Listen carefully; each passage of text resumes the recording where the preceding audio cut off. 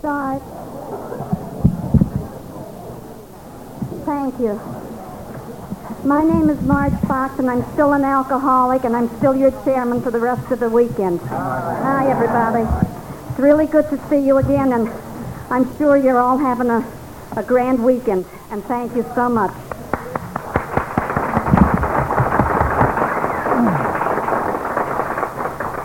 We'll have a moment of silence for the alcoholics who are still suffering and for the alcoholics who are no longer with us.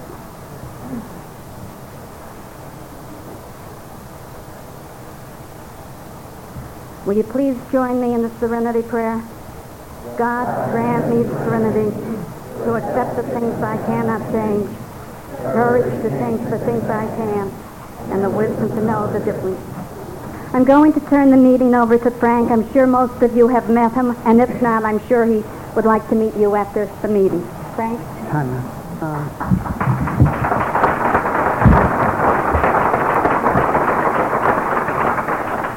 Thanks, everybody. My name's Frank. I'm an alcoholic. And like Jim in the big book that Joe read about, I suffer from nervous disorders, and especially when my time comes to speak.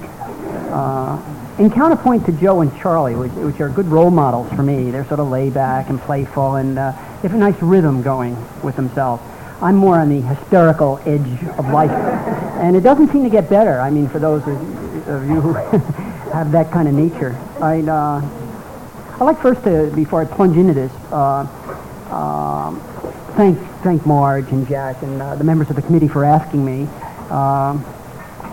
It's a renewal for me to come to these things. I touched that Marge opened it with a prayer for the suffering alcoholic. I used to think that meant the new person. Now I know that the suffering alcoholic can have 7, 10, 12, in my case 16 years of that kind of stuff. I mean, it can happen to us at any time. I mean, life's a beach. I see on a Vero Beach t-shirt. So it can get us, and this kind of thing is necessary for me. A reminder that recovery can, for me, begin today, and necessary for me to begin each day.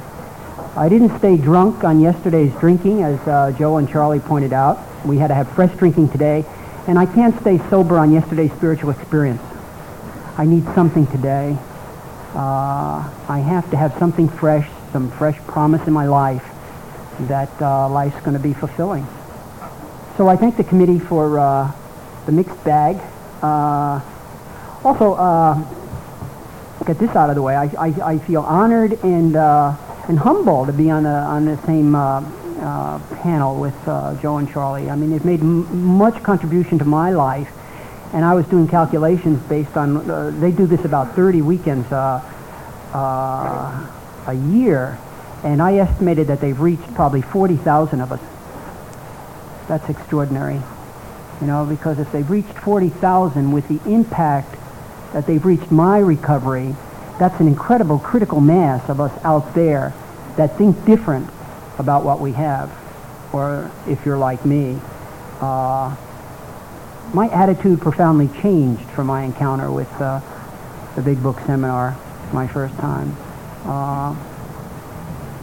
Maybe I changed too at a profound level. I don't know where to start. I've never been this way before.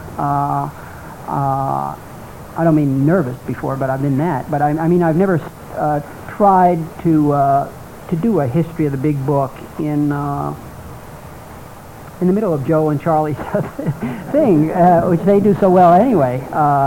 It's kind of like Coles to Newcastle, I think. But let me tell you some of my concerns and some of my viewpoints and stuff like that. And maybe at the end we'll have... there are lots of people in this room with the same kinds of concerns and viewpoints. But AA is the single most valuable thing in my life.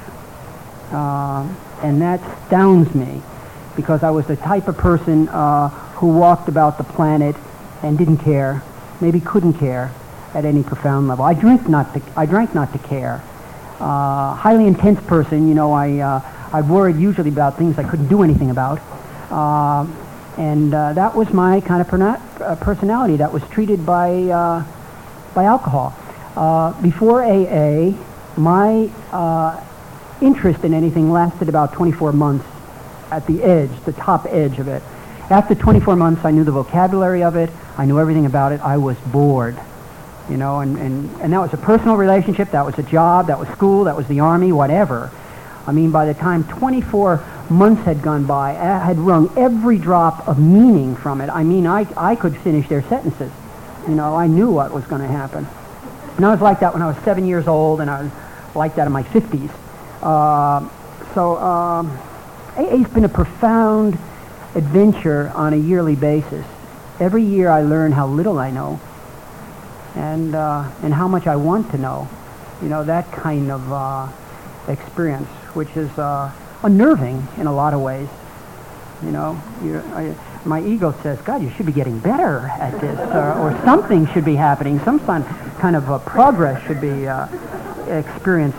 But I came in today to this meeting today with the same kinds of needs and hungers and that I went to the first time I heard them. It's all new to me. I mean, I hear things in a new way today, and I have new needs probably today. Anyway, let me tell you why I think the critical mass of how many thousands of us that they're touching and changing us, tipping us over into a new consciousness maybe. I think that's true for me personally, and I think it's true for us collectively. I think AA is different every single day and every single hour. Our individual attitudes and viewpoints are changing, and our collective ones are. AA is over 50 now, and we can fill huge halls, sporting arenas full of thousands of us doing the waves, like they do at the ball games. That blew my mind to see that. To see Joe speak about that size from very far away to about 45,000 of us blew my mind. So we've come a long way, and we're a success today. You can hardly pick up the newspaper and hear that some movie star isn't amongst us. And a lot more should be, and will be. But we've made it. Everything our co-founders dreamed of is happening. Asylums have become treatment centers. I'm going to quote that around a lot. But I mean, that was their dream, to have that kind of thing. Treatment centers for all of us. And now anybody with $18,000 can go into a treatment center. I mean, or a rich friend. That kind of stuff, and that there are so many of us bouncing around like happy little molecules, enough to give each other encouragement, and love and guidance and as much comfort as we go about our individual journeys. I think life is an individual journey. I like that part that where people normally don't mix, but we come together a couple of times a day for some of us, once a day, sometimes a couple of times a week for some of us, and give ourselves encouragement and hugs in our journeys to where we're supposed to go. And we celebrate the fact that we haven't drunk today. And these things are just bigger kinds of those celebrations. I don't know how I got mixed up with a crowd like this, but I'm glad it happened for me. I'm enriched by the experience.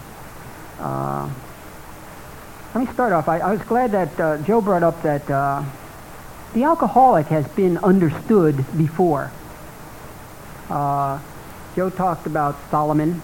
There was a man. I know my subject is I wander. The grazing principle. I start here and then I get over there and I haven't said what I'm supposed to have said or thought I'd say. But let me just, because I think to understand what we have, it's nice to see how barren it was before us. One way to embrace your life and feel how good it is to keep the memory green. By the way, Carl Sandburg wrote something that I think is very appropriate to us. He wrote that whenever a society or a civilization fails, there's always one condition present. They forgot where they came from. And I think that's true for me personally. I think if I forget I'm an alcoholic, if I forget I threw up all over the streets of Manhattan and every other place on the planet I could, that I begged for another drink, that I humiliated myself and anybody I could get near, to feed my addiction. If I ever get far away from that, I'm in big trouble, because that's both my end and my beginning, and it's necessary that I know that. And I think it's true for us collectively, that we can't forget our roots. We can't forget that we're the 12 and 12 talks, children of chaos, that that our ancestors are desperate people from desperate times. And it's nice when we're filling arenas and when we all have suits and we all have pretty cars and big glasses and we're the toast of government agencies or whoever, that we ourselves don't forget that we've come from. And because God has done for us individually and collectively what we could not have done for ourselves. And sometimes, as Bill said, success can be more corrosive than failure. I can be more drunk, more intoxicated on winning at life than I ever was when I failed. Failing gets my attention. I say, something's wrong here. Why am I in the gutter? Why am I out of work? Why doesn't life work for me? I get my attention when I fail. When I'm winning at life, I'm too filled with myself. I'm too busy talking. I'm on a roll. And AA, in a lot of ways, is on a roll. It doesn't seem we can do anything wrong. So it's good that we have these kinds of gatherings to remind us that where we've done. It's also, the recovery part of the program couldn't have been covered any more completely or compellingly than the times I've heard it with Joe and Charlie. But we also have service. We also have unity. The other components of Alcoholics Anonymous that are necessary for us to consider. I started to say that there have been other phenomenons where alcoholics have recovered on this planet. I came into AA and I thought we were the first. Bill and Bob were the first ones who jumped up sober one day, and there was nobody ever before them. That wasn't so. God had given the answer to alcoholism a couple of times before, at least historically recorded. People had known, for example, that alcoholism was a disease. Benjamin Rush, one of the signers of the Declaration of Independence in 1787, wrote that alcoholism was a disease, that it was progressive, and that the answer was abstinence. He knew it. He was a prominent man. Nobody heard him. This country has always had a love affair with alcoholism. We're all running from some other part in the planet, probably bringing our alcoholism. Colonial days was pretty heavy drinking, I'm told. So anyway, right after the Declaration of Independence, people knew that alcoholism was a disease. And here everybody's falling all over themselves with the AMA in 1956 calling alcoholism a disease. So my point is we can lose our way again. We can't come from enormous amounts of confidence that we have this thing licked now. Because just the same as I can individually forget my recovery, collectively we can forget ours. Evie had it once, as Joe and Charlie have said, Hank Parkhurst, the litany of people. We all know people who have had it, the solution before, have lived their lives in a spiritual way, and have somehow lost it. That's what we need vigilance for. That's what we need, individual vigilance in this kind of renewal situation. But it's that kind of thing that we need collectively. Around the Civil War, before the Civil War, there was a temperance movement around and about this country that began about 1820. And at one time, over a quarter of the people in this country signed a temperance pledge. So somebody must have had a problem. Some of them were very young. Some of them were kids, I guess, forced to take it by their mothers or whoever.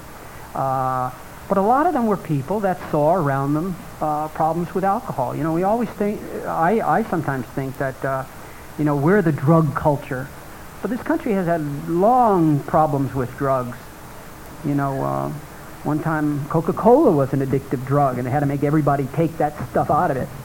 And now the stuff is back under different packaging, different people. Anyway, I'm just going to try to encapsulate that kind of stuff. But at one time, depending on what newspaper you read, between 100 and 600,000 people had recovered in a thing called the Washingtonians. And the Washingtonians had started at a bar, the Chase Tavern, outside of Baltimore. There were just some people sitting around. They'd heard about temperance. They were drinkers that met every night, you know, like you did in your bars. Met every night and said, I wonder what those temperance people are doing down the street. They're having a parade tonight. And somebody said, let's go. And they went.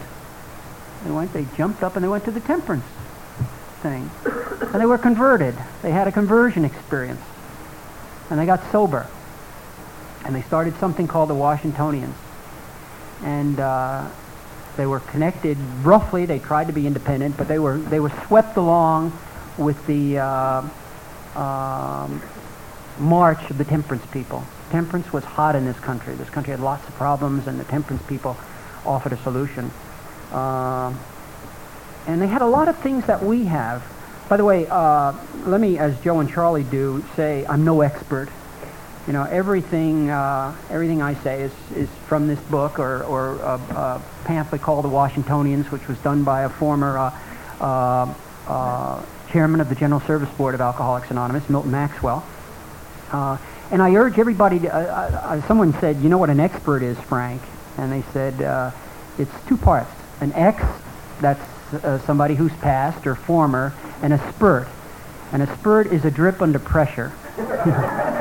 So, and I think that needful that I say I'm not an expert. So I think just like we all have to own the big book, we all have to somehow go through the big book and own it in a way, apply it to our own lives, and the emotional and the disasters and everything else have to be applied. So does our collective history have to be read in that fashion. We have to own it.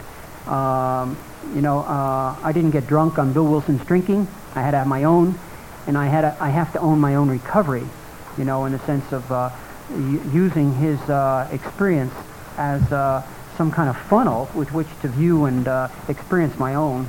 And the same is true with us collectively. You know, it's no good AA history sitting in a book, AA Comes of Age, or in Pass It On, or Dr. Bob and the Good Old Timers does no good for us unless we own it collectively, unless all of us read it and value it and see how precious a thing we have. Anyway, let me get back to the Washingtonians. They had a lot of the features that an Alcoholics Anonymous meeting has. They have, for example, weekly meetings. They were attended largely in the beginning by alcoholics, although they didn't restrict the membership to alcoholics, which may have been key to their diffusion of energy. But they also had fellowship. They also had follow-up things. They cared about each other. They helped each other get jobs. They helped each other to rebuild their lives. But they didn't have a program of recovery. You know, they knew about not drinking. They were religious people. They knew about God. But they had no thing what Joe and Charlie took us about, a regular application of a method to get in touch with a power greater than ourselves. And in 12 years, nobody heard about them. 12 years they were gone. From 100 to 600,000, they were gone. They just got bored, I guess, going to meetings. They began to be ridiculed. They went public. The founders got drunk. I mean, a lot of things we learned from watching their disaster.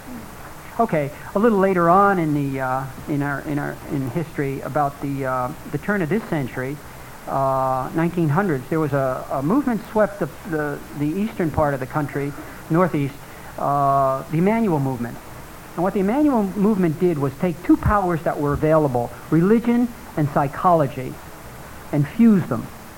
The same kinds of things that we have in our big book, the power of understanding the mechanisms of the alcoholic mind with the power of religion, the force for getting connection with God, spiritual nourishment, that kind of thing, a substitute for alcohol. And that may have had 30,000 recovered alcoholics in that movement. And they had alcoholics helping other alcoholics. They had friendly visitors, they called them.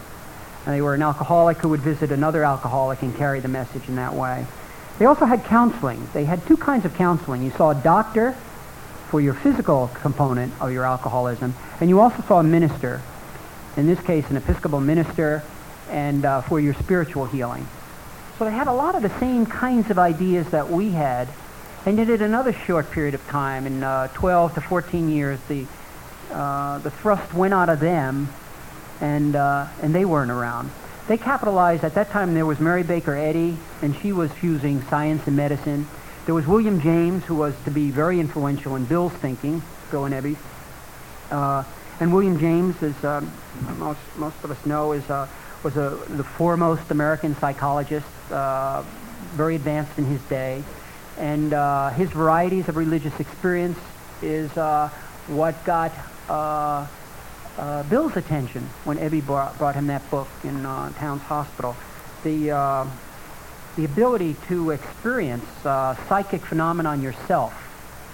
And there were varieties of ways that this could happen to you. Pain is a good one.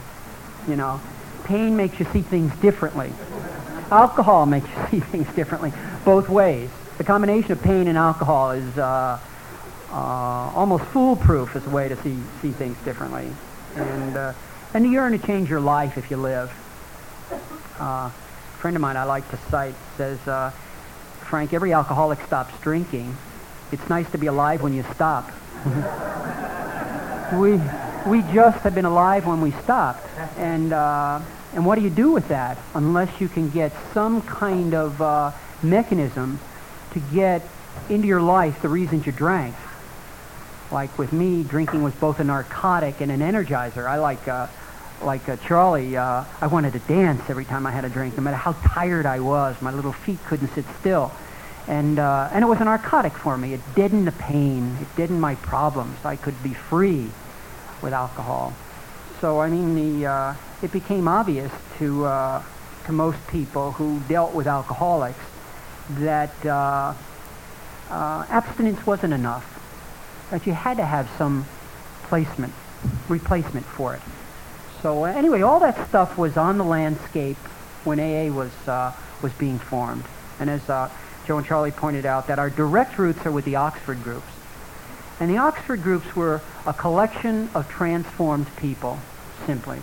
Both Bill and Bob were mixed up with the Oxford groups independently long before they met, and long before either of them stopped drinking. So in a lot of ways, they were more advantaged than I as an alcoholic, because they were connected with a vocabulary of spiritual transformation where it was very alien to me. They were very comfortable talking to each other because they came from people. Their own thinking was an agreement when they spoke was that God was indeed a force in their life. I didn't have that. I was so separated from any kind of connection like that. It took me years of AA before I could develop a vocabulary where I was comfortable. You know, I was embarrassed when people spoke about God. You know, I thought, why don't they do that at home? You know, I mean, that's where I was from. It was something very private. You did not talk about. I mean, that's how damaged and needy. And often we resist what we need the most. If you're like me, if I need it, you can be sure I can't look at it even. You know, if I'm interested in a person in a room, that's the last person I can talk to. You know, I can chatter forever to somebody I don't feel any passion toward. But if I have any kind of stuff going on with somebody, you can bet I'll be the clumsiest socially fool in the world if I were to open my mouth. So I stay away. I'm terrified. And that was true with spiritual stuff too in the beginning. I had to have somehow a profound and deep and prolonged and slow healing before I could even communicate in the vocabulary of God. You know, so I identify with the people who were in that kind of separation, you know, damaged, mentally damaged, or however, emotionally damaged, or spiritually damaged, that you can't even, you know, it's like bringing the silver cross out to a vampire. You know, that kind of thing with me. Anyway, the Oxford groups were a phenomenal success in this country in their day. I once knew figures about how many people belonged to the Oxford groups, but they were enormously prominent people. Truman, for example, Fiorello LaGuardia. Some of you might be old enough to remember him reading the newspaper, the funnies to kids in New York. But these were members of the Oxford groups. They were very important people in their day. 8,000 and 9,000 people attended their meetings. They're in Stockbridge, Massachusetts. The Oxford groups met. And they were a credible phenomenon. They were largely unpromoted. They didn't even have a name for a long time. They were called Bookmanism for their founder, Frank Bookman, and he was from this state, Pennsylvania. He was a Pennsylvania Dutch Lutheran, and he came out of Muhlenberg. He went to Muhlenberg College, and he started to work with the YMCA and a youth hospice. And he had trouble with the trustees. Can you imagine somebody having trouble with trustees? And he quit angry. He got very angry, and he told them off, and he quit, and he went to England on a trip just to get away. And in England, he had a spiritual experience. He had a yearning for reconciliation. He was swept with forgiveness. He was swept with love. And he wrote them all a letter. He had the same kinds of conversion experience that Bill wrote about. And he wrote everybody a letter, all the trustees a letter, asking for their forgiveness and explaining his attitude. And he began to carry that message of forgiveness, of reconciliation, to members of Oxford University. And it swept through the university. It was an idea whose time had come, kind of like Alcoholics Anonymous. You know, once it ignited, it was unrelenting, like the Chinese army. You know, the first 10 fall down, there's another billion behind them and another billion behind them. It was, the Oxford movement became unrelenting. And it appealed to the intellectual, surprisingly, not to a lot of blue-collar people, like Dr. Bob and Bill. I mean, they weren't blue-collar people. Dr. Bob was a surgeon. Henrietta Seibeling, all the names we know about, Walter Tunks, were kind of on the fringe of the cutting edge of American and English life.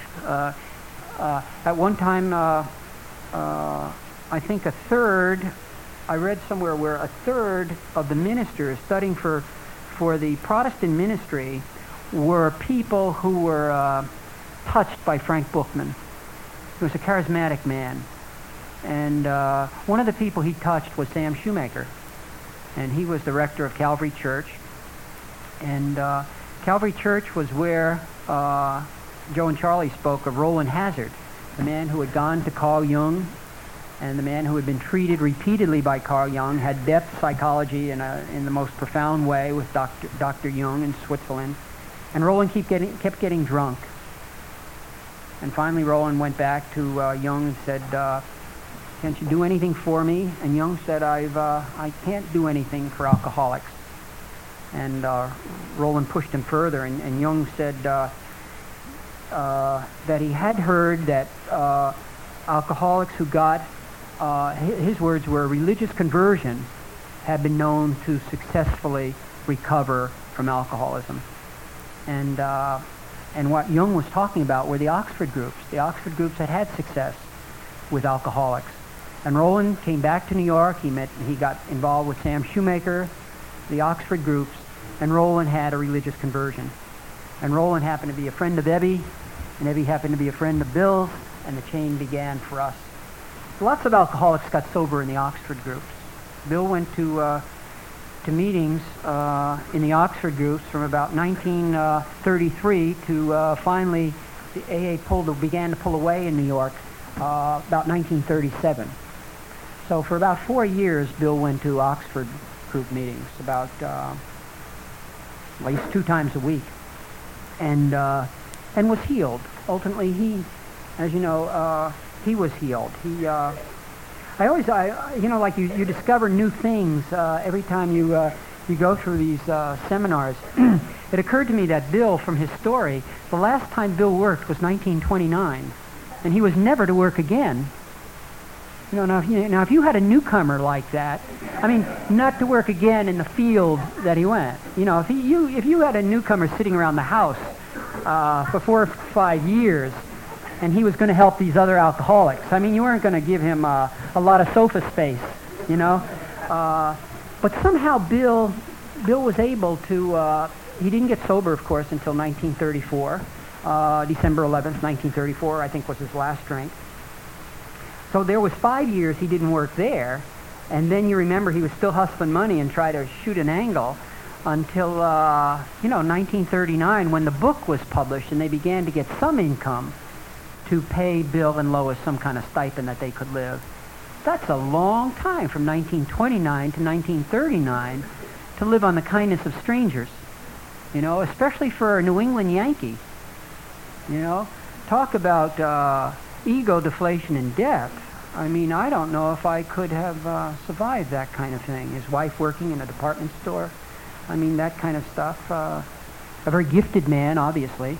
Well, what that reminds me and helps me get clear on is how desperate they were. You know, don't forget, this was the Depression. I mean, even people who had never had a teacup of alcohol were in difficult times. And alcoholics weren't exactly, high in anybody's regard in those days. So they had difficult times. And yet they hung together. You know, and in addition to a personal recovery, which they began to get with the Oxford groups, they began to get fellowship and hanging together and a sense of unity by being with themselves. And we begin to see our traditions formulating. You know, often in my own life, I do the right thing for the wrong reasons.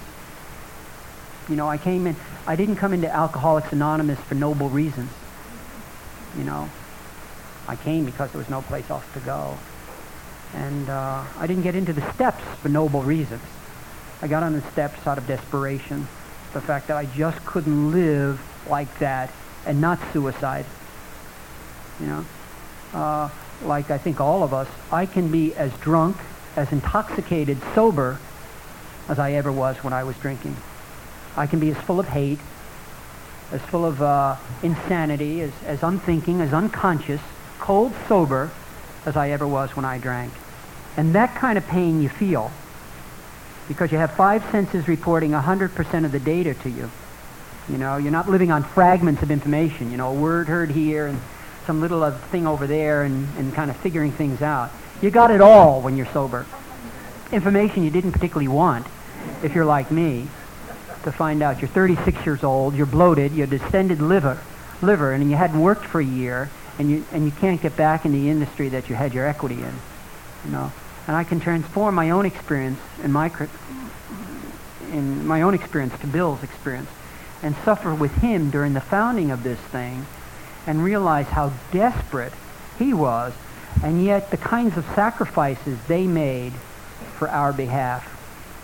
Never before Alcoholics Anonymous was the solution ever gathered together into a book. And yet, obviously, when you read AA Comes of Age, they did the book to make money. You know? Hank Parkhurst went around with schemes that they would sell 100 to 400,000 big books. Because the Oxford groups, their books sold in the millions. And they figured, God, we've got to sell 10% of what they sell. We're gifted and shrewd, and we're not stupid. And so they had big ideas for this book. And they worked on it in that spirit, that they were going to document this thing that they had and do the best of their ability, this little group of people. And but they were going to make bucks with it. You know, the book cost 99 cents, that book that Charlie has. And they sold it for $2.50 wholesale and $3.50 retail. So they thought $1.50 if you sell 100,000. I mean, you're talking about lots of bucks for people in the Depression. You know, they would be on Easy Street with $150,000. So I mean, their dreams weren't so wild out. I mean, we laugh at them now, you know. But considering their desperation, and they wanted something. But God probably used their urgings for material relief to get them to do the big book. I mean, that's where the energy came from. Not to do any noble spiritual thing, but dangle the little carrot. You'll all be on Easy Street if you just do another chapter. You know, that kind of stuff. And that's the kind of thing that worked with me in my early part of AA. You know, I just got enough of a treat to get to another meeting. And they got just enough of a carrot. Their hopes weren't totally dashed that they showed up and did another one and another one and another one. And while they were doing that, they were learning hard spiritual lessons. And those hard spiritual lessons have become our traditions. You know, what our history formulates for us are our traditions. First of all, no matter what, even though we're people who normally do not mix, we stay together. AA unity comes first. Even though, as Joe and Charlie rightfully point out, there were angry armies inside Alcoholics Anonymous about the book. You know, some wanted more God, some didn't want any God. Hank Parkhurst wanted a psychological book. You know, and other people wanted another Bible. You know, but they all stayed in the same room, screaming like a sandbox, screaming and hitting each other with a shovel, a verbal shovel, I'm sure. But they stayed in. The 40 people that they talked about in the fall of 1939 stayed in the room, or at least 18 of them stayed in Akron and voted. And they voted on those three propositions: to do the book, to get paid missionaries, and I've forgotten, hospitals, a chain of hospitals, as far as the eye could reach. And that was barely passed with a lot of persuasion, that they could finally reach an agreement, I think, by one or two of the 18, that, okay, we could go ahead with it, but Bill, you go back and raise the money. And Bill still thought they would be able to raise money because they were caught up in their own magic.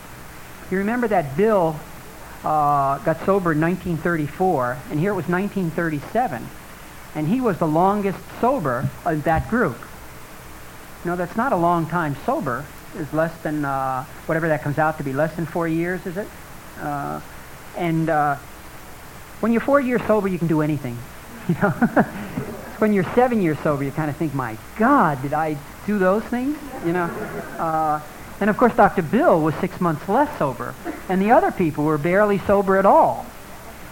And yet they all got together and did the book. I mean, that's got to be the hand of God. I mean, and the people they collected around them, like some of these people on this exhibit, Eugene Exman, you know, the religious editor of Harper Brothers Publishing. That was a big name. You know, Harper Brother was one of the leading. People read books in those days. They really read books. You know, no TV to distract you. I mean, when you had an obsession, you read a book. And a lot of obsessed people running around this country reading books. I mean, enormous power in publishing. And Harper Row was one of the biggest publishers, and certainly if not the biggest, in religious books, spiritual books. And to get their religious editor involved in working with Bill and giving Bill advice and counsel was an incredible feat.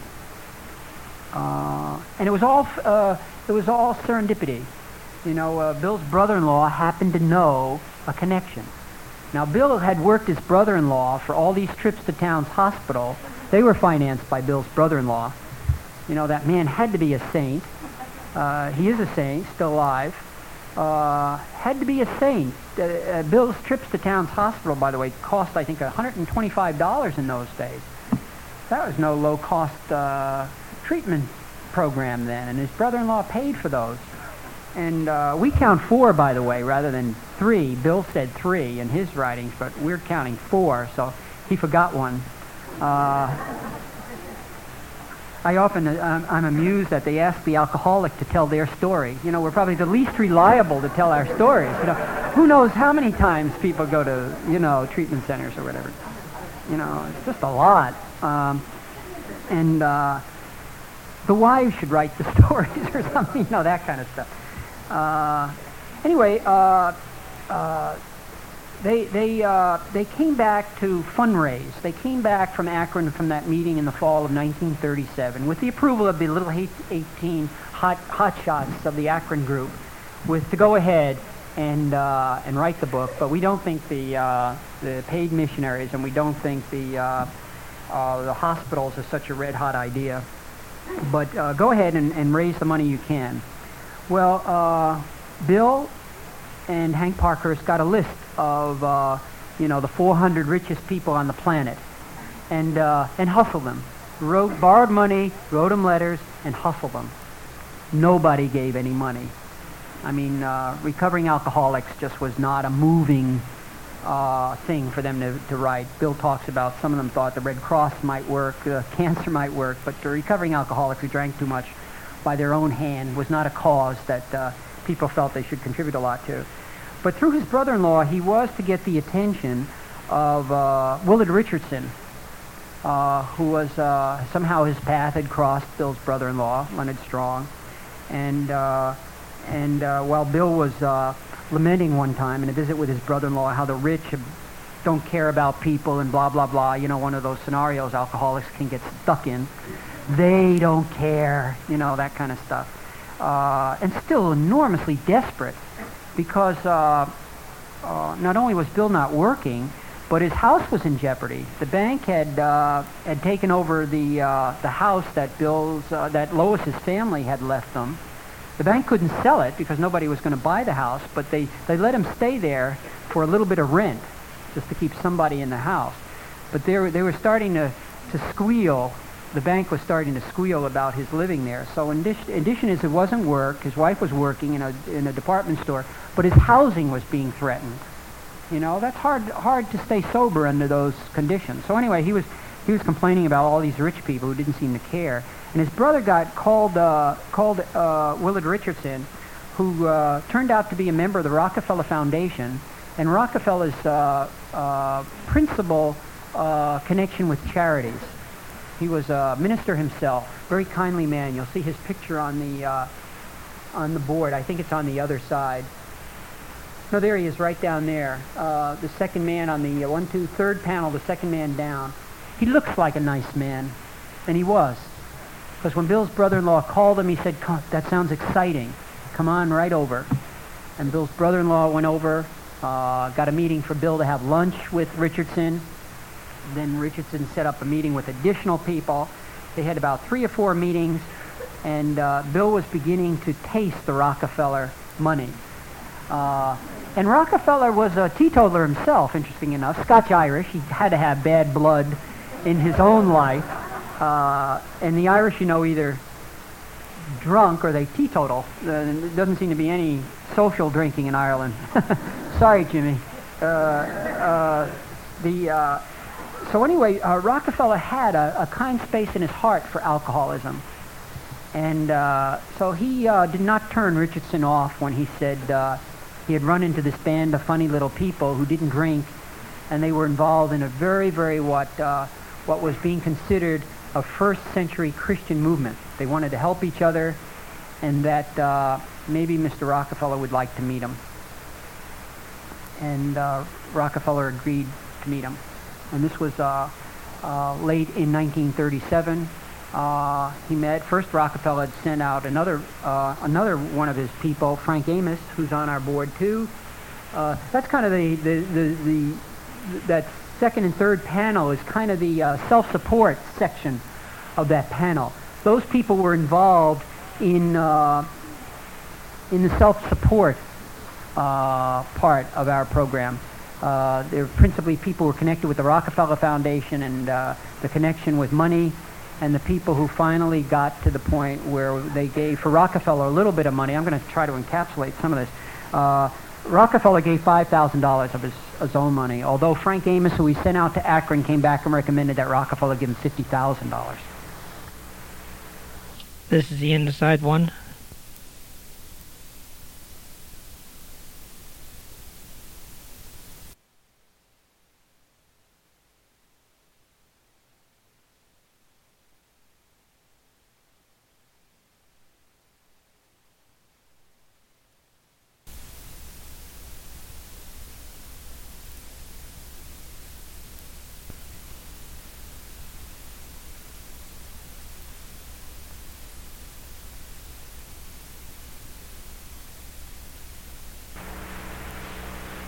And that they buy a hospital. And Rockefeller was adamant in the fact that the people who benefited from it should support it. That he thought it should be self-supporting. That the people whose lives are changed by it should support it. And that was pretty much what the Oxford group thinking was. And that was pretty much the thinking. Akron was pretty much in agreement with that.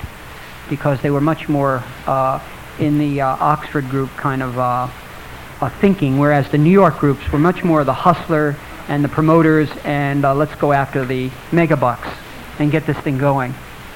So somewhere between the two, a compromise was reached, and Rockefeller gave $5,000 of his money, and he gave it through the Riverside Church. He gave it through Harry Emerson Fosdick, who was the minister of Riverside Church, in small amounts. Now, $5,000 is a lot of money, certainly in the Depression. No one's belittling it, but it's nothing to a Rockefeller. So you can imagine their despair when they got $5,000 from John D. Rockefeller. You know, he would give much more to his favorite pet charities, they thought, or spill that much on the way to someplace else. So they were very disappointed and hurt. And they didn't even get it at once. They got it over a period of time. Most of it went to pay Dr. Bob's mortgage because they were going to foreclose on his house, or a big chunk of it. And it was paid over years. And they were back to trying to get the book done. And they couldn't. They just simply couldn't raise the money. Nobody felt that amount of energy to come up with the price tag to get the book published. So they had to do it an inch at a time. They had to, since they couldn't use much of Rockefeller's money to do the book, they solicited the other members. Hank Parkhurst went out and bought some shares of stock at a stationery store. He stamped them Works Publishing, and he went out and he put par value $25, and he went to sell them to alcoholics and their friends. Now, even in your first 90 days, you're not about to buy stock for $25 during a depression in a book venture that they didn't have any book. Even if you love them, you know, you kind of say, even if your sponsor came to you with such a scheme, they'd say, wait. So it wasn't exactly a red-hot sales item, but they sold some. And they got enough money from Rockefeller on a weekly basis to open an office in Newark, New Jersey. And that became the focal point for getting William Street in Newark, New Jersey, began to be the focal point. It was really Hank Parkhurst's office. He had a company called Honest Dealers. You wonder. And they sold oil. He was formerly an executive of Standard Oil, one of Rockefeller's companies. And he had been fired for drunkenness, but he was a high executive with the Standard Oil Company. And when they fired you, apparently in those days, they just moved your desk to the hall. So he had his desk, but no job with Standard Oil anymore. And anyway, he went out in this little wholesale. He and Bill went into this wholesale oil business. By the way, Bill was his sponsor. Bill found him in Towns Hospital, and so he gave his sponsor a job selling oil. Well, Bill got a low interest level in oil, and so did Hank, as a matter of fact. They hired Ruth Hawk, who's also here, the first non-alcoholic employee, so to speak, of the office. And they paid Ruth in stock. You know, they gave her a share of this stock. No, but well, they had lots of it around and not a big market for her. And she believed in a thing, and she didn't know why. By the way, she answered an ad for the job, and she told the story. She just recently died this year, in May of this year, but she told a story, marvelous story, some of you heard in Montreal, how she answered this job. And it seemed pretty nice, and she liked the people. They were sharp, and they were animated, and they were very busy. But they didn't seem to care much about the oil business. You know, and funny little people would come to the office, and they'd close the door, and then, you know, and not too sharp-looking people would come around. And then they'd be in there, and they'd be laughing and telling stories, and then the funny little people would leave again, and that's all they did all day. And she was a German lady, you know, a hard-working family, and didn't understand the whole attitude here in this honest dealer thing. So, and then they started to pay her. She was supported by her father, and she had a kid, and they would pay her in this stock. So, you know, you can imagine how funny this smelled to her. And she tells the story of going in one day, just going in the office and finding them all on their knees, you know, and saying prayers at this business office. So I ever wonder what raced through her mind. But she stayed. She stayed and served and took her stock and made an enormous contribution to the office, because she handled all the correspondence and did all the drafts. She said there were 40 drafts of that. Joe showed you a draft of the pre-publication edition of the big book. Well, Ruth said there were 40 of these. You can imagine with they made 400 copies and circulated them widely, so I guess everybody had something to say. And she would get them back and be responsible for changing those, taking the you out and putting the we in, and somebody else would want it back, I'm sure. The last one in got his way, that kind of stuff. Put God in, no take him out, and but pretty soon it was done. It was just done. They had the drafts, and they got money, and they borrowed enough. There was one guy, Bert Taylor, who borrowed on a failing business, borrowed $1,000 to get the check to the printer.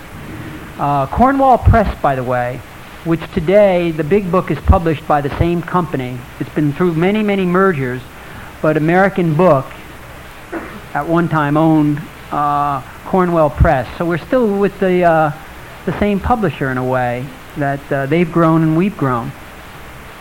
And before I forget, we've become a big publisher. Their instincts to keep it out of the publishing field, to keep it for the works publishing, that they'd publish it themselves, even though it may have been for the wrong reasons, that they wanted to profit on this thing themselves. They didn't want Harper's getting the money. But it's become an incredible source of revenue for the fellowship and supports a lot of the 12-step work today. Over 700,000 books per year, big books are sold per year. That extraordinary?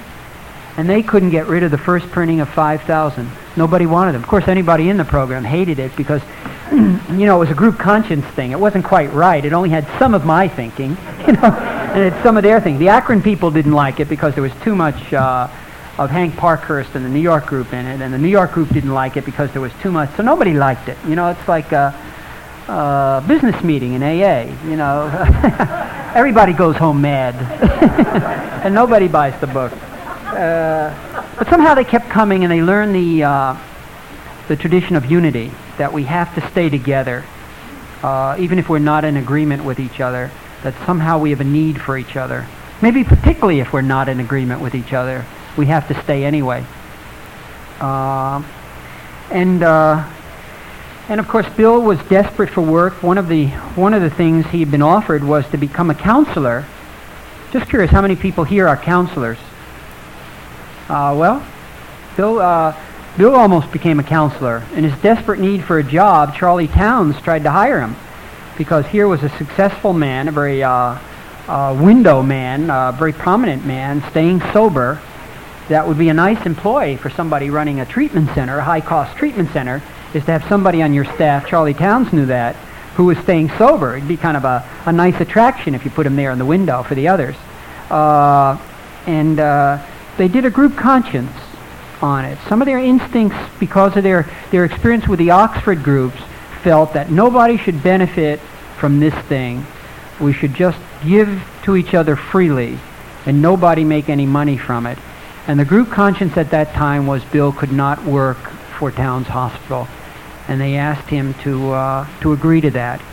And as part of that commitment to Bill, they said that the groups would undertake the support of the office, the activities of the office, that the groups would begin making regular contributions to the General Service Office, which at that time was moving to Vesey Street from Newark.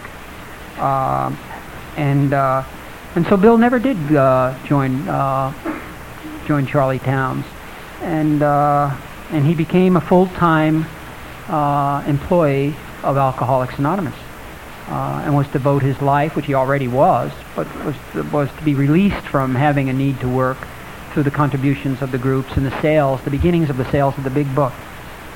The first big break for the book came with Liberty Magazine. Fulton Arslow, who was the editor, also on our panel there, was the editor of Liberty Magazine, and he was approached, and Liberty Magazine was a hot magazine at that time, and they commissioned Markey to do an article of The Alcoholic and God, which was a very positive review of Alcoholics Anonymous in the big book.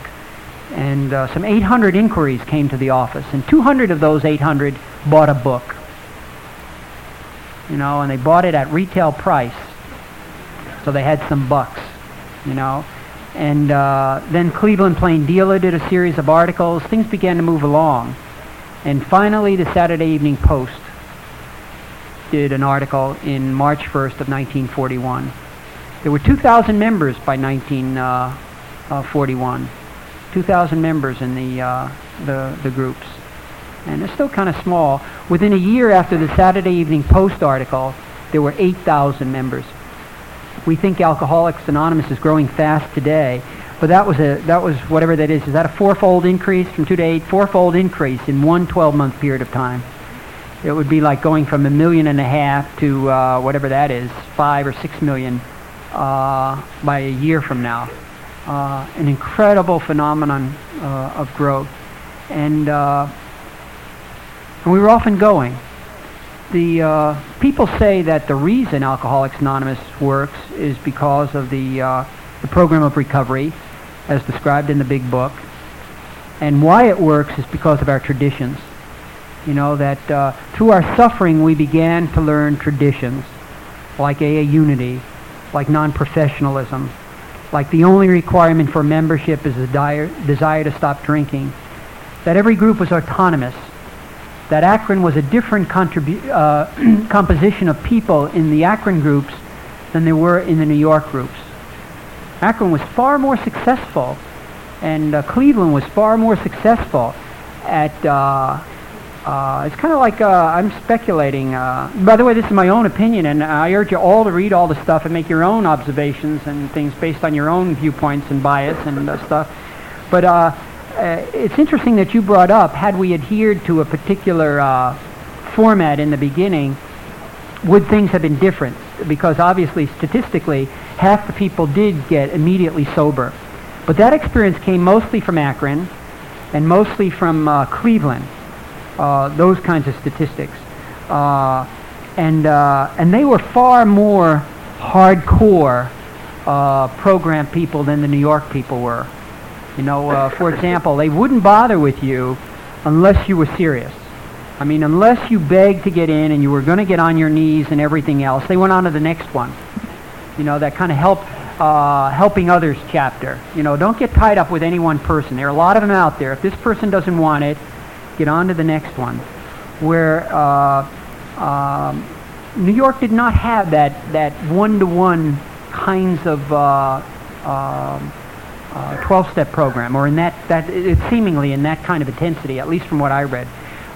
Bill's gifts were far more on structural level, designing things and tailoring things and getting the book done and getting connections and laying out the organization of an unorganized program, that kind of stuff. Than the Akron and Cleveland groups. So it's interesting to speculate how things may have gone. And whatever, I think a lot of the fun went out of the big book because it didn't make money. That a lot of people were disappointed in it. That it didn't become a big sales point. It began to bubble along after the Saturday Evening Post, but it was never to sell 100, 200, 400,000 copies a year the way they had willed it to happen in the beginning, until many, many years later. It's interestingly enough, Bill during his lifetime, and he died in 1971, the most in royalties Bill was ever to collect was $29,000. That wasn't an awful lot for somebody in 1971 that had worked for something that had become an incredible household word that was to transform the lives of so many people.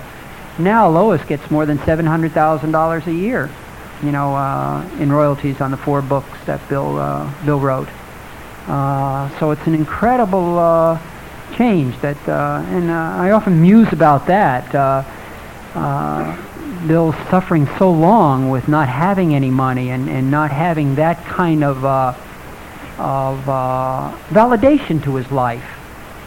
And right after he died, the sales of the big book took off, and now and Lois lives on a piece of toast and a cup of tea. I mean, she just doesn't have a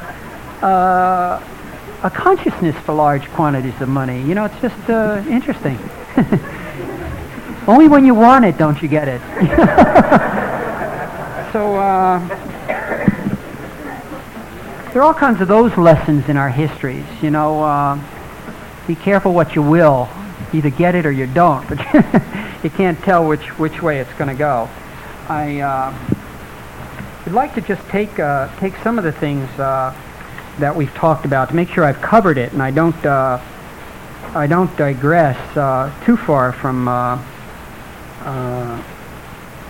staying in the format of Alcoholics Anonymous Comes of Age, and read you some of the things that are quite moving. The trustees, by the way, were largely non-alcoholic in those days. The trustees, the first company was the Alcoholic Foundation that they set up in 1938 to serve as a conduit for all this money they were going to get, which they didn't get. But they had non-alcoholics were the principal people, the trustees that on that. Dr. Bob was on it, and they had another alcoholic from New York on it, not Bill.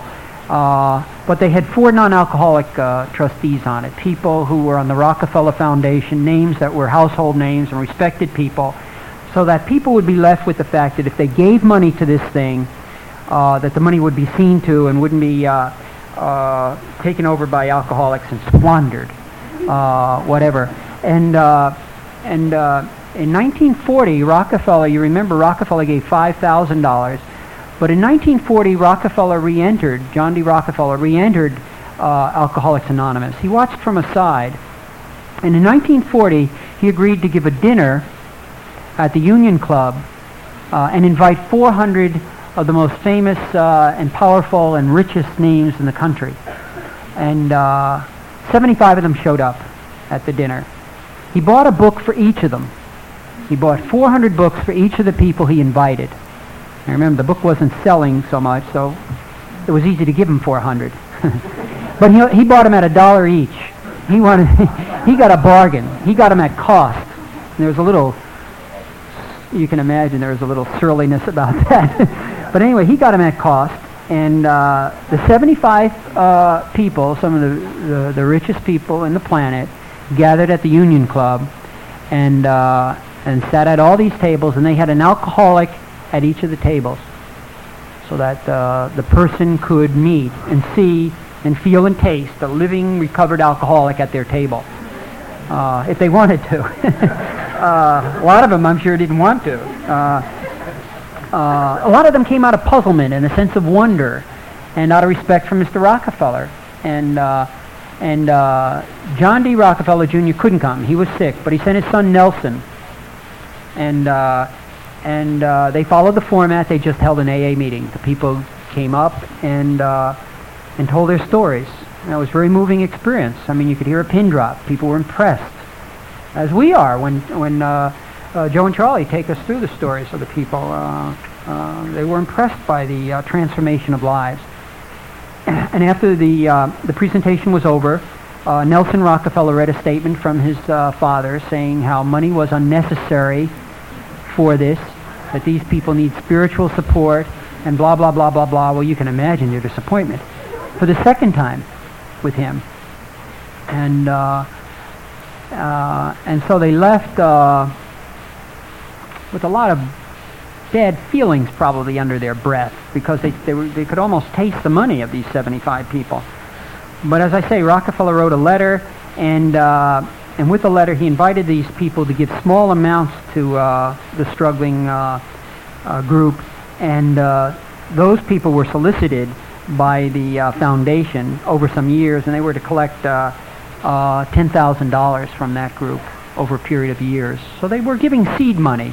They were just given enough to tantalize them, to keep them around, and keep them adhering to this thing. Also, by 1944, the foundation was becoming self-supporting. The groups were indeed picking up their share of their commitment, and they were able to pay back Rockefeller his loan, and that got his attention. probably the only charity that he's ever given money to pay him off, because by then they were clear that he was right, that money would have spoiled us, that we would have been so fighting over who gets the money and how much and whatever, that we would not have time to see to our work. You know, to help somebody anonymously with no thought of reward. You know, to reach out to somebody you may never see again is really the most powerful way you can do it. If you're being paid for it, they often don't hear you because they think, oh, you know, I've hired this year, you know, I've paid for this man, or somebody's paying for him. I don't have to listen to him. He has to worry about me. But the power of somebody, I remember my own experience in AA, that people cared more about me in Alcoholics Anonymous than I cared about me for many years. Especially in the beginning, people would say, how many days you got, Frank? And I would tell them, and you could see that their faces, by their faces, that they cared about that I was getting more and I was getting better. Joe and Charlie were telling me that they've gone down to Australia for the second time in 18 months. And they've seen changes in the people. And the people are different than they were 18 months ago. You know, they look younger, they say. And they are younger. You know, as we stay sober longer and longer, we get younger. And life is full of more possibilities for us. And we begin to see how just our hair gets grayer. I'm going to move along here and make sure I covered some of the points. So anyway, we began to see that slowly but surely. By the way, just a word about the title Alcoholics Anonymous, which amazes me. The title Alcoholics Anonymous had appeared very early in the discussion, probably in October of 1938. We did not know who first used these words. But after we New Yorkers had left the Oxford groups in 1937, we were often described ourselves as a nameless bunch of alcoholics. From this phrase, it was only a step to the idea of Alcoholics Anonymous. At the beginning, I had liked this title very much. This is Bill writing. But as the book naming discussion went on, I began to have certain doubts and temptations. From the start, the title, quote, "The Way Out," unquote, was popular. If we gave the book this name, I could add my signature, "The Way Out" by Bill W. After all, why shouldn't an author sign his book? I began to forget that this was everybody's book, and that I had been mostly an umpire at the discussions that had created it. In one dark moment, I even considered calling the book The BW Movement. I whispered these ideas to a few friends and promptly got slapped down. Then I saw this temptation for what it was, a shameless piece of egotism. So once more I began to vote for the title Alcoholics Anonymous. We considered more than 100 titles. They didn't lack for ideas, did they? In New York, Alcoholics Anonymous had slowly gained in favor. This trend had been helped by the appearance of our first literary light, Joe W., recently scraped out of the Bowery. Years before, he'd been one of the founders of a popular and sophisticated magazine. I think that's the New Yorker. He was all for Alcoholics Anonymous. He had made a burning issue out of it, and the majority of New York group rallied around him. But we had failed to reckon with our friends in Akron. Out there, considerable majority favored calling the book The Way Out, and the combined voting of the two groups still showed The Way Out had the bare majority. And then they called old Fitz down on his farm in Maryland and asked him to visit the Library of Congress in Washington and find out how many books were entitled The Way Out and how many were called Alcoholics Anonymous. 2 days later, we got this reply. The Library of Congress shows 12 books entitled The Way Out. No book there is called Alcoholics Anonymous. Not surprising. We said to ourselves, we sure ain't going to make this the 13th way out.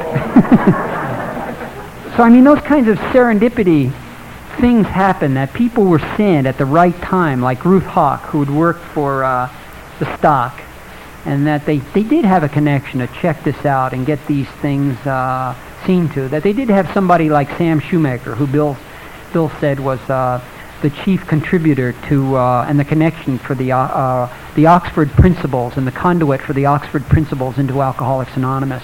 All these people were sent. I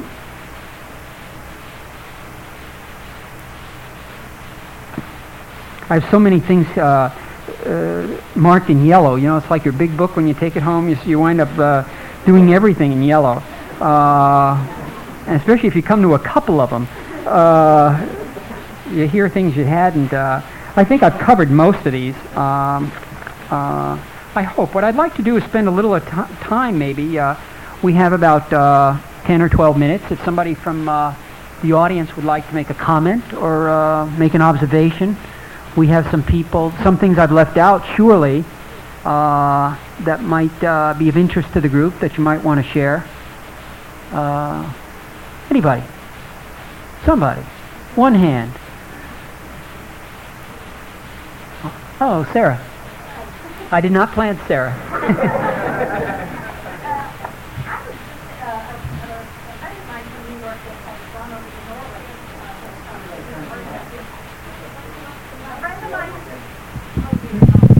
I'll repeat your question. Okay. I mailed some information to Norway, the group's request there about the copyright.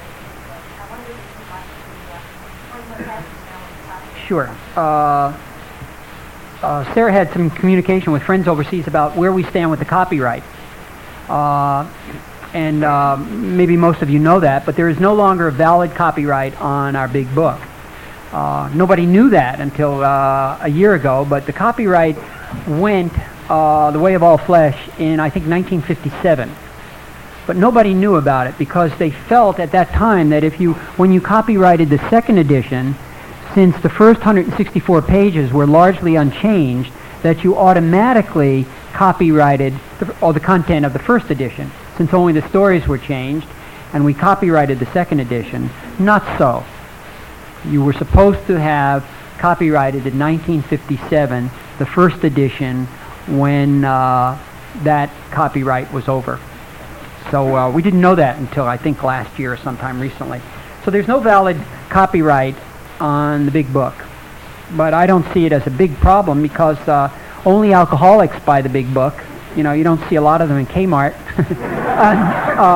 And 99% of them are sold through our meetings. I mean, and it's hard to believe somebody could underprice us because I paid $5 for my hardcover edition. Do you believe it? I came without my big book. I'm embarrassed to admit. But it's hard. Nobody could price a big book under us, it doesn't seem. And who would buy them? I mean, most people would support the works of the General Service Office and buy their... How many in this room would buy a book for $4.10 from Kmart as opposed to $5 from Margie? Everybody, Marge. They'd all go for the 90-cent reduction. No, and we produced them in such huge quantities. I mean, they could not print them 700,000 a year. We print them 250,000 at a time. We buy our own paper in carload lots. We're one of the biggest, next to the Bible. I think it's the biggest book in this country, biggest selling book in this country. So it doesn't look like the copyright law is going to be a big problem. Yes. The sixth step, well, the Oxford groups technically never had steps. I mean, they had 8 points of the Oxford groups, but Bill heard, in Bill's meetings at the Oxford groups, he heard, you know, often we hear things that others don't hear. And I also say things, I'm told, that I don't remember saying. But Bill heard these. Since Ebby's visit to me, I'm reading from AA Comes of Age, page 160. Since Ebby's visit to me in the fall of 1934, we had gradually evolved what we called the word-of-mouth program. Most of the basic ideas had come from the Oxford groups, William James and Dr. Silkworth. Though subject to various variations, it all boiled down to a pretty consistent procedure which comprised 6 steps. Those were approximately as follows. 1, we admitted that we were licked, that we were powerless over alcohol. 2, we made an inventory of our defects or sins. 3, we confessed or shared our shortcomings with another person in confidence. 4, we made restitution to all those we had harmed by our drinking. 5, we tried to help other alcoholics with no thought of reward in money or prestige. And 6, we prayed to whatever God we thought there was for power to practice these precepts. The Akron people talked in a vocabulary of the 4 absolutes, which were direct. They were the steps for the Oxford groups. And the Akron group, even today, prints a pamphlet. I think they still do that. The Akron Intergroup, the 4 absolutes. But they had kind of a 3-point system that I felt was kind of interesting. The first one was trust God, clean house, and help others. You know, and really what Bill did was take those 3 thoughts, or these six thoughts, and just elongate them, and as he says, fill in the holes and make them sort of foolproof for a system, a codification of a method for getting in touch with the power in your life. Sarah, did you have a question? No. Sarah was going to raise her hand if I made a mistake on any of the dates or anything. Hi. Hi, David. My name is David. I'm alcoholic. Hi, David. Given the public awareness of alcoholism as a disease, growing awareness, do you see a time when the anonymous will ever go out of AA, and if so, how will that impact the fellowship? Well, and everything I say here is my opinion. The question was, David suggested that with the growing awareness, I'm paraphrasing David, and correct, you raise your hand if I misquote you, I'm known to do. With the growing awareness of alcoholism and that becoming very prominent, and it's no big thing, you know, to be an alcoholic anymore, David wondered if anonymity would not be such a big issue in Alcoholics Anonymous after some years, right? That there would be no need for. And David touched on the point. Initially, the value of anonymity, of course, was shame. You know, that people did not want to be known as an alcoholic. As I think Charlie said, it was nothing we set out at 14 years old to become. But that has changed enormously, and it's not shame usually that's the big thing today. But we have 2 anonymity traditions, not just one. One is the letter of the law, so to speak, anonymity at the level of press, radio, and TV. And the other, the 12th tradition, is one of spirit of anonymity, helping each other without any thought of any benefit. My own personal feelings are, and hope that I value anonymity more now than I did when I came in. We have something very fragile here, and the only thing that distinguishes us is anonymous. Now it's 50% of our name, and the big thing that holds us together, and these people who normally do not mix, is the fact we serve each other. You know, I think it's Thomas Lewis writes that the glue that holds humanity together is the need for usefulness, the need to serve, you know, and anonymity, to reach out and serve somebody without any thought of benefit, without any kind of adulation, just Joe reaching out to help Frank, reaching out to help Jerry, and not, my life has been transformed by people often I'll never meet again. You know, somehow an anonymous person can transform my life because I don't have any way to judge them. You know, my old friends, I can get the old racket going and say, well, they're speaking wrong, they're dressed wrong, they don't have the credentials of the Harvard Business School, blah, blah, blah, blah, blah. But in AA, you know, a housewife from Queens can change your life because she's sharing what happened to her, and I have no defense against somebody sharing about themselves that I don't know anything about, and I can be open to that kind of information. Bill said AA didn't invent anything. You know, that AA is just some of this, some of that, all stuck together. I think the thing that sticks us together is anonymity. The fact that I will never meet most of you again, probably. And yet our lives have touched. Somehow there's been an important exchange between us. I know that's very true with Connie and I. We met each other 2 or 3 times, and I feel different from, like molecules bouncing off each other. Somehow, both of them leave with energy, you know, and more energy than there was in any of the molecules before. And that's true with Alcoholics Anonymous.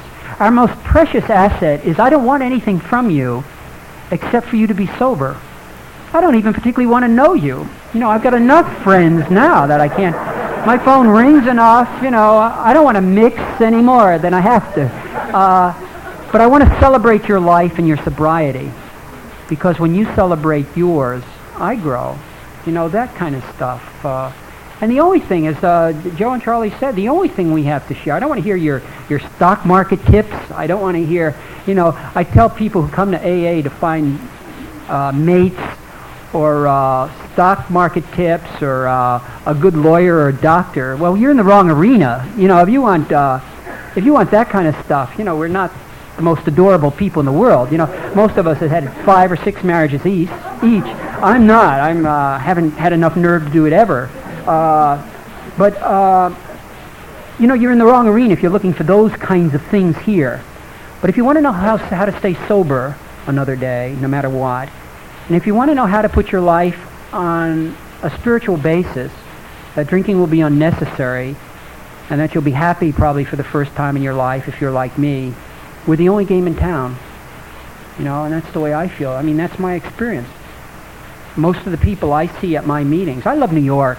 You know, I work at the General Service Office, and people don't even know what that means in New York, you know, and they have a low interest level because they want to talk about their lives, you know. And I love that about AA, you know. That's nice. Thanks. It's time. Excuse me. My name is Jeremy, filling out the hard. Your talk is very interesting, and we all appreciate it. Thank you. But I'd like to know specifically, where do you fit in the outfit? I'm the archivist, Ed. I'm, excuse me. Okay. The question was, how do I fit in the outfit? Someone's going to say poorly. I thought I'd say it before you did. I'm the archivist at the General Service Office. I've been the archivist for 3 years. I'm one of your, I say trusted servants. Some people say twisted servants. And I've been at the General Service Office for 10 years, and I love it. I'm not quite clear how all that happened, but it's the best thing that ever happened in my life. I'm blessed. I started there as administrative assistant, principally involved in the preparation of the directories. We published 6 directories of ourselves, and I got involved. That's how I started at the General Service Office, and some other things, membership surveys and stuff like that. But about 3.5 years ago, Nell Wing, Bill's secretary, retired. I had worked with the Trustees Archives Committee at that time for, 7 years at that time. I've been secretary of the Trustees Archives Committee for 10 years. So when Nell retired, my name went into the hat to succeed her, and I love it. It's a very, I urge you all to come and visit the General Service Office. It's on 31st Street and Park Avenue South in New York. We have an AA meeting there, 11 o'clock on Fridays, most Fridays. The office is open from 9 to about 4:30, 4:45, and it's your office. And I think you'll love it. We have tours anytime during the day. We have about 3,000 AA visitors a year visit the office. And every time one comes, it's another celebration. You know, it's another life that would not have been, another statement that God has done for us what we could not do for ourselves. Talk a little bit about the correspondence. Well, we have a number of things. We have Bill's correspondence, and Bill was a prolific writer and a prolific talker. And Bill lived a relatively long period of time. He lived from till 1971. So we have an enormous amount of Bill's correspondence. And Bill not only was a prolific writer, but he wrote on almost every subject. You know, one of his letters could cover 4 or 5 subjects. He had a lot to say. Dr. Bob, on the other hand, wrote relatively little. We have very little. His work was one-to-one. His gifts were on a one-to-one basis, carrying the message. And Bill was an incredible speaker. And Bill went recorded. We have literally feet and feet of Bill's recordings, everything from general service conferences to almost all his trips that we know of in the field, of his talks. We have the early group correspondence, from dating back from 1937. All of the kinds of correspondence, Ruth Hawk, and the early group histories, the early correspondence of the Alcoholic Foundation, all of the early pamphlets, all of the early books. We have, for example, a representative printing. There were 16 printings of the first edition of the big book, 16 printings of the second edition, and we're up to the 23rd or 24th printing of the third edition. So we have all of those things. The big book is translated into 14 languages, including Japanese. Most recent, I think, is Dutch. But you got to see it. The General Service Office is not so much, it's like the big book. It's not so much something you read as you experience and live. And the office is like that. I think I urge you all to come and poke around and ask questions and see where your money goes. And bring your love and bring your anger or rage or whatever, but bring it. I don't know if that answers your question. What amount of correspondence do you get from group questions regarding Oh my God, we get 1,100 pieces of mail a day. Not all of them hostile. From groups that would become ready for an answer or something? Right. Approximately half those, Ed, are with group problems. We have we have a staff member here, Sarah P. If you want to add to any of this, Sarah, but we have 11 staff assignments from literature. The mail comes in 1,100 pieces in the average day. Some days it's up to 1,500 or 2,000 if it's a 4-day week, like Labor Day weekend and something. The mail is divided up by subjects. If it's somebody wants to know about anonymity, somebody wants to know about literature, they want a new folder, on hard of hearing alcoholics. The letter is separated by subject, and it goes to that alcoholic who is currently working on that subject. If it's an archives letter, I get it.